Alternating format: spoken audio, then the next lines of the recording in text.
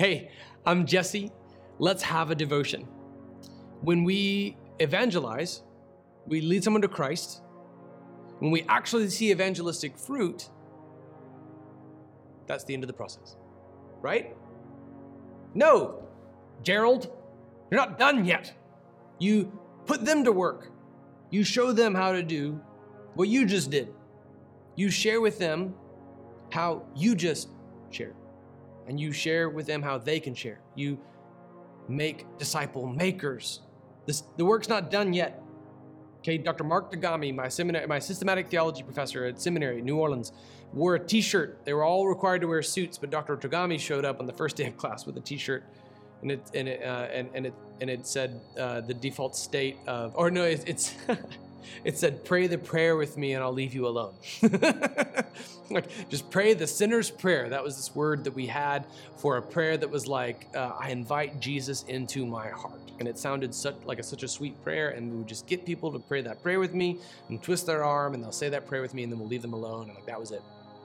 Pray the prayer with me, and I'll leave you alone. And he said, this is the status of evangelism in the United States today. And he was right. He was right. We would give someone a weapon and say, like, go, soldier. And they're like, they don't know where the enemy is. They're in the middle of a war, and we haven't discipled them. We haven't actually followed through. Like, the process of evangelism is not complete until the evangelized evangelizes.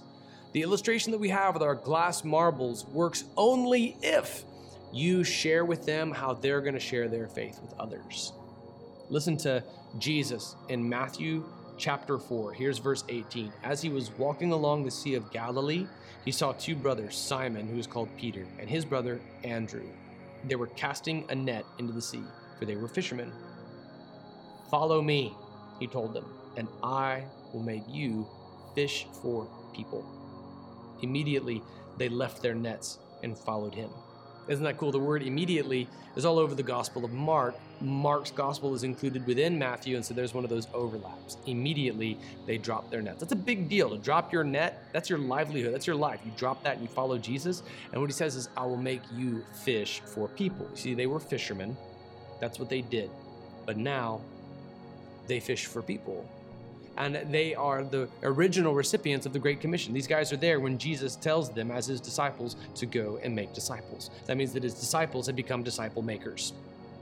This is how evangelism works. You share the gospel. The Holy Spirit works on their heart. They become a new creation, and then you send them out. I mean, that's how you received it. So now it's your turn to pass it forward. Teach them how to share their faith. Jesse, how in the world do I do that? How in the world do I coach someone in evangelism? Like, if only my church and my pastor had put together a series that teaches me how to share my faith.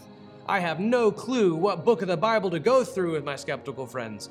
If only someone had taught me verse by verse through John. If only I had some sort of resource in the book of Acts. If only someone were to show me what God could do. And if only someone would teach me apologetics and show me how to share my faith. You have everything you need.